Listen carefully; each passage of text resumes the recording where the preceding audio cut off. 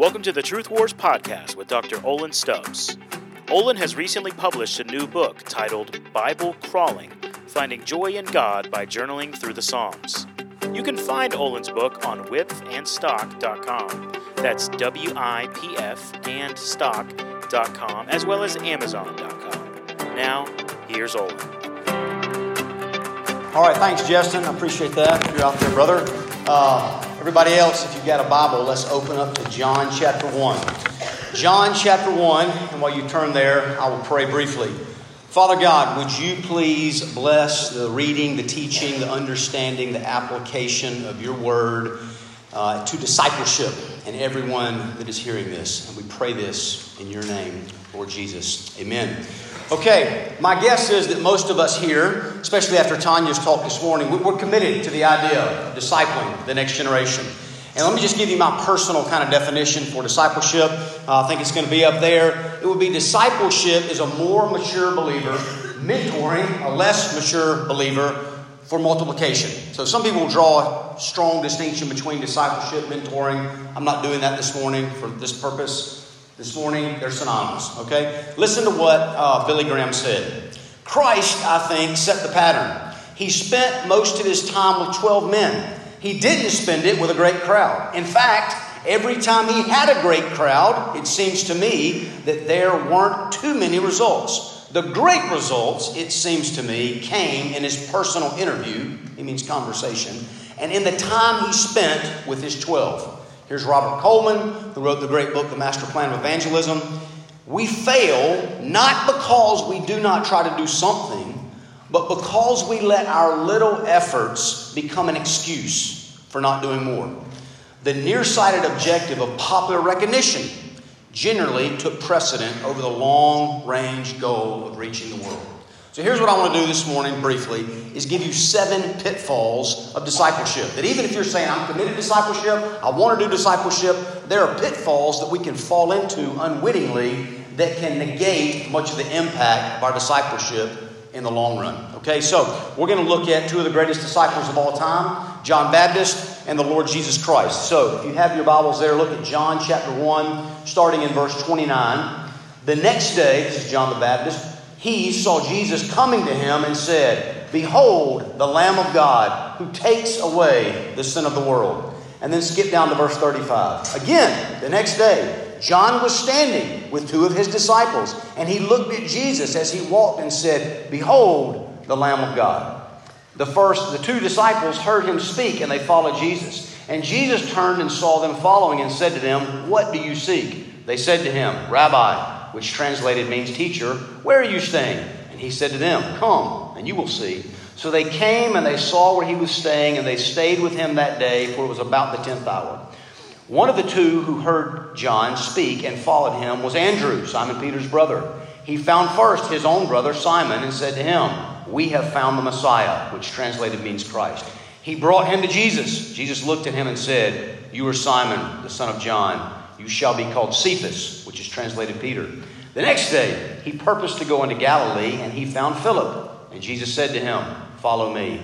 Now Philip was from Bethsaida, of the city of Andrew and Peter. Philip found Nathanael and said to him, We have found him of whom Moses and the law and also the prophets wrote, Jesus of Nazareth, the son of Joseph. So, here's the first pitfall that I want us to notice. Sometimes we can have too much content and not enough repetition. Did you see what happened with John the Baptist? The first day he's standing there with his 2 disciples, John who will become the apostle, and Andrew, and he says, Behold, the Lamb of God who takes away the sin of the world. And did you see what happened? Nothing. That sounds like a lot of my discipleship groups, right? You show up, maybe you think you give a great point, a great illustration, a great story, and they're just dead, right? It's like, man, do you need some coffee or something and an IV? But I just feel like I gave you my best and I'm getting nothing. Don't be discouraged, you're in good company. Happened to John the Baptist. So what did he do? Give up? No. The next day, he saw Jesus coming again. And again he said, Hey guys, I'm telling you, there's the one I've been preaching about. And they left John to go follow Jesus. Sometimes we think that if we want to be a great discipler, that we have to have some great theology and we want to teach all this kind of esoteric philosophy and systematic theology and end times kind of stuff. The best discipleship is often just going deeper in the basics. Let me do a little crowd participation part. How many of you have ever been told, at least once in your life, if you're a Christian, you ought to read some of the Bible every single day? Let's just see a show of hands. All right? I think that's pretty much everybody.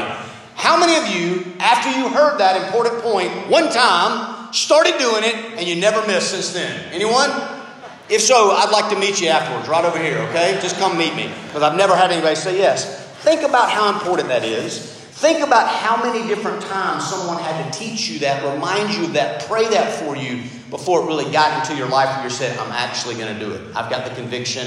I'm going to stick with it. The best discipleship is repetitive. Okay? The second pitfall we can fall into is too much isolation and not enough cross-pollination. Here's what I mean by that. Sometimes we think if we're going to be a great discipler, it needs to be like this secret ninja society, right? And we just get our two men and we pull them aside like to the mountain getaway, and it's all just they're getting all of me. Well, if you do that, they're going to get all your strengths. They're also going to get all your weaknesses. And notice, the greatest discipler of all time, the Lord Jesus Christ, He built His discipleship group off of the movement that John the Baptist had already started. John the Baptist was having a revival, and Jesus came in and dovetailed on top of it. So, whether it's your local college ministry that you're a part of or your local church, don't be afraid to be a part of that movement, because the catalytic events, things like this, can often enhance your discipleship and make it a lot better if it was just you in isolation trying to do it all on your own. Okay? The third, too much teaching and not enough interaction. This ought to be really instructive for us. The first time Jesus met two of His disciples that we know of, what was the first thing He did? He asked them a question. He didn't instantly start teaching, and He was the greatest teacher of all time. Listen, teaching is not bad, right? This is not the anti-sermon sermon. Some of you probably flew here. If you were getting onto the plane and the pilot just said, hey, buddy, I have a question. Are you more passionate about the right wing or the left wing of the plane? I was like, no, I like both wings of the plane, right? Do I have to choose? And it's the same thing. You don't have to pit upfront teaching, small group teaching, against the more interactive dialogue, asking questions. I'm just saying there is a tendency to want to drift towards just more teaching, more podcasts, more conferences. Even our small group discipleship can turn into sometimes, hey, sit down and take notes because I'm really smart and I know what I'm talking about. And in my experience in America, most people are not lacking good content, right? It's at their fingertips. They can go listen to the best preachers in the world anytime they want to. What they need in discipleship is more the discussion, more the Q&A, more the application, massaging the truth into the DNA of their life. Most believers, in my experience, are not good. I don't care if they hear the best sermon in the world. They're not good at walking away and figuring out how to apply it to their life. They need somebody to be there with them to wrestle through it. There's a guy named Richard Baxter, English Puritan, hundreds of years ago, and supposedly one of the greatest authors and preachers that the Puritans produced. But I read something one time where he said, there have been people that have sat under my preaching for 20 years. Now listen, back then, they didn't have lake houses, right? They just went to church. That was the most fun thing they had to do. 20 years coming to church. And when he would have a one-on-one conversation, he would realize they didn't even understand the most basic things, like the doctrine of justification by faith. Okay? So part of what he did, all his preaching, all his writing, is twice a week he would go visit people in their homes. And it was like his small group discipleship, asking them questions, making sure they understood. Listen to this quote. I have found by experience that some ignorant persons, that sounds like our D groups, right? Who have been so long unprofitable hearers have got more knowledge and remorse of conscience, conviction, in half an hour's close discourse than they did from 10 years public preaching. Right? Listen, that's not somebody from the Navigators or Campus Crusade saying that. That's a Puritan saying sometimes if I can just get one-on-one with somebody for 30 minutes, it's better than 10 years of sermons. What we do is important, guys, when we get into the small group interaction with them. Another thing, he ministered in this same town for a long time, said he had 600 converts from his ministry. But here's what really stood out. Not one backslider. Who of us can boast that? Right? That we've never had anybody fall away. Discipleship done well keeps people walking with Christ for the long haul. Not always, right? Even Jesus had Judas, but for the majority. Okay? Here's Tim Keller. Listen to this. Maybe one of the greatest teachers of our day. We do not find a classroom relationship between Jesus and his students, nor did his students relate this way with one another. Instead, he created a community of learning and practice in which there was plenty of time to work out truth in discussion, dialogue, and application.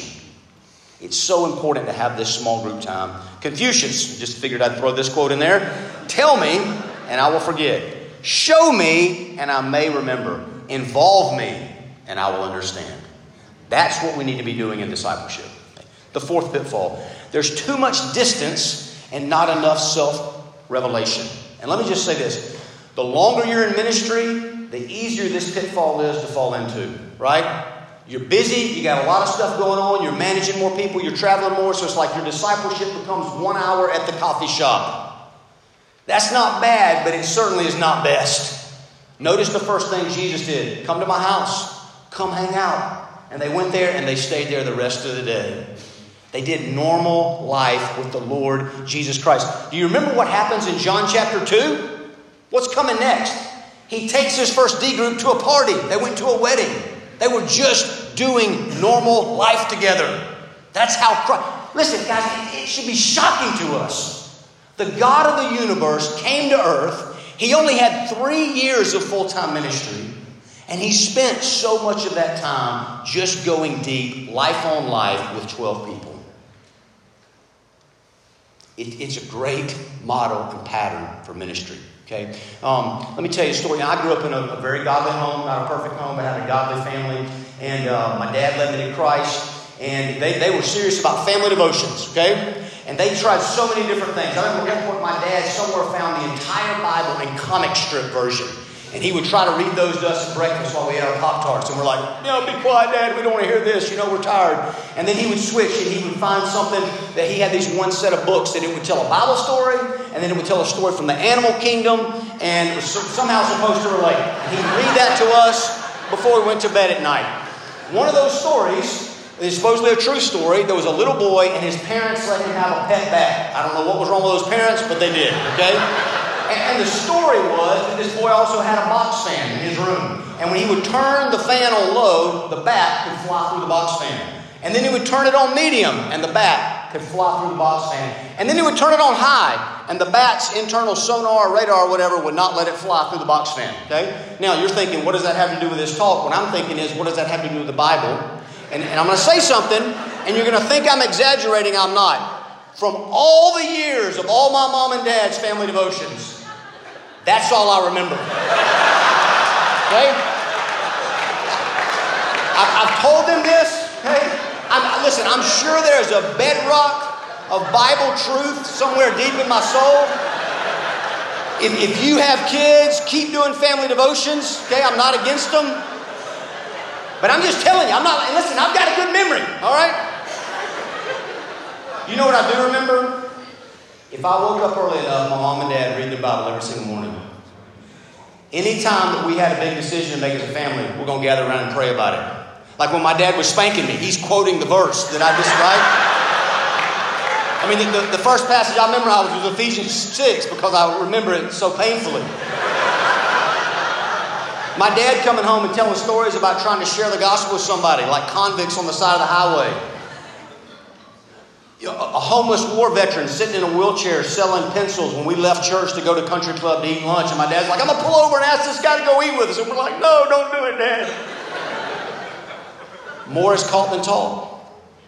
I led a mission team for the summer to New Zealand about 20 years ago. My wife and I, a bunch of college students. And we had one child at that time. He was about 1.5 years, 2 years old. And he had asthma. And something in the atmosphere or whatever, the climate of New Zealand, did not cheat all with him. And so he had some kind of respiratory thing going on for months. And he would wheeze really bad, and then he would just vomit all over the place. It was not a fun summer. And this is your first kid, right? If it had been the fourth kid, we'd be like, you'd be fine, right?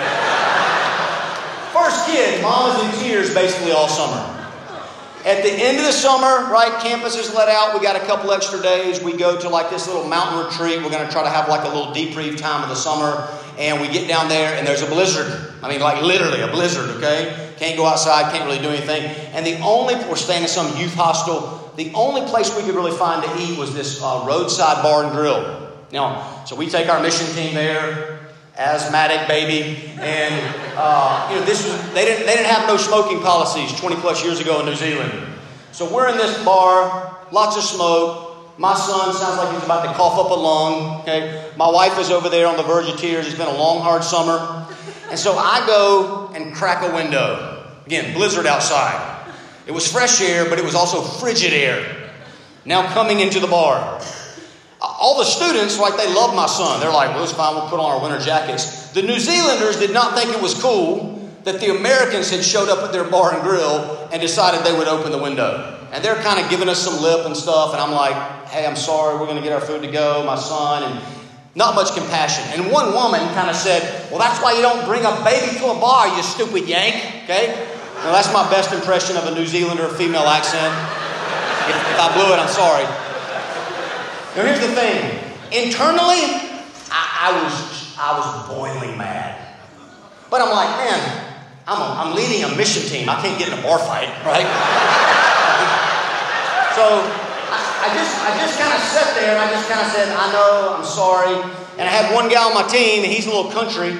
This is a team from Alabama, okay? And he leaned over to me and said, hey man, I never hit a woman, but I'll take care of this if you want me to. And I said, no. I said, just, calm down. We're going to leave. At the end of the summer, when we were back in America, I had multiple students come up and say to me, hey, the most impactful thing for the entire 2 months in all New Zealand was the way you responded to the lady in the bar.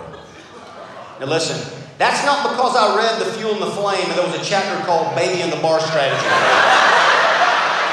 Right? You can't plan this stuff. You've got to be doing life on life in such a way that it just naturally happens.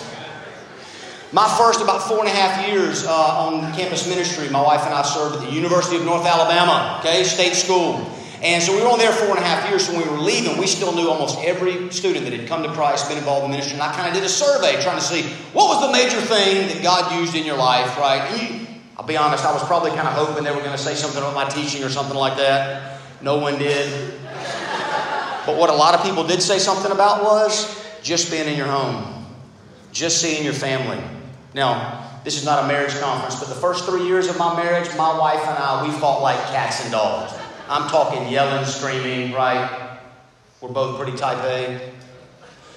But what hit me was we always made up. We stayed together, still together, right? Last 20 years been pretty good. But most of the students we were ministering to, and this was 20 plus years ago, guys, they came from broken, messed up homes. The parents didn't stay together. So yeah, getting them the gospel was important, but also letting them see a family that was real and messy and fault, but they stayed together, life-changing. Listen to this quote by Tim Keller. The chief way in which we should disciple people is through community.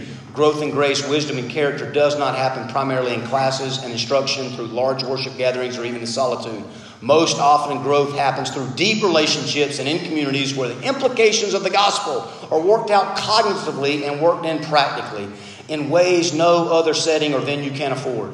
The essence of becoming a disciple is becoming like the people we hang out with the most, just as the single most formative experience in our lives is membership in a nuclear family. So the main way we grow in grace and holiness is through involvement in the family of God. Community itself is one of the main ways we do outreach and discipleship and even experience communion with God.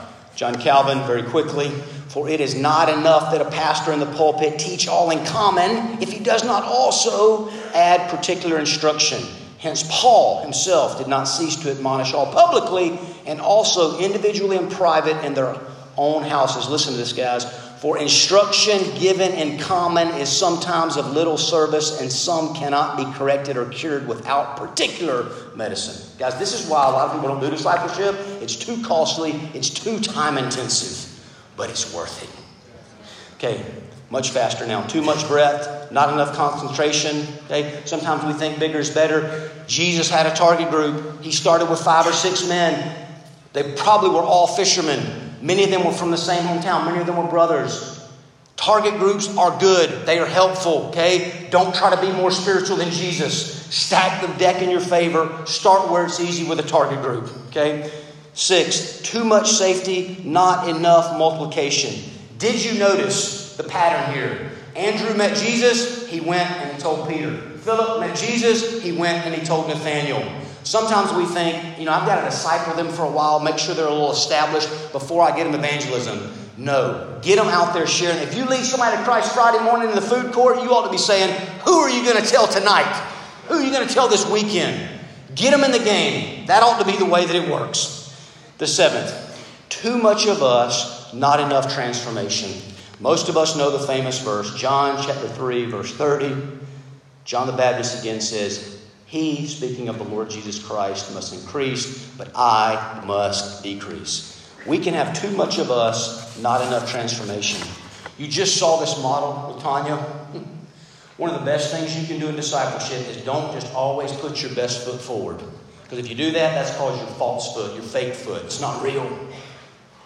Is there a place for prudence in not sharing all your dirty laundry with the freshmen you just led to Christ? Yes. In my experience, most of us err far too wide on the side of prudence. And we end up propping up some fake version. When you're struggling, be honest. When you're weak, be honest. I love the man who spoke last night. He started out on evangelism and said, let me tell you about a time I blew it. Be that way in discipleship, because when you do that, part of what that helps you do is say, yeah, I'm your leader, I'm not your Lord. You're letting them see through your weakness, see the Lord Jesus Christ. Confess your sin to them. That's one of the things people have told me over the last 2 decades. The way you've talked openly and honest about your sin makes you real. It points me past you, points me to Christ. Right? Follow me as I follow Christ. That's got to come out. There has to be a sense of always pointing to the risen Savior. That's got to be central in our discipleship. Too often in America, I fear, we have this unspoken mantra of never let them see you sweat. Right? Act like you have it all together. You're tough. You're missional. But I want you to think about the greatest disciple of all time. He let his 3 most intimate disciples literally see him sweat blood in the Garden of Gethsemane. Was he going to be faithful to do what the Lord called him to do? Absolutely. He didn't want to. He didn't like it. He was struggling. Overwhelmed to the point of death. Right? He didn't have any sin to share with them, but he had a lot of sorrow. He had a lot of struggle. And in some sense, he was hung on the cross under the wrath of God, and he bore our shame. And he really let all the world see that. That's our hope.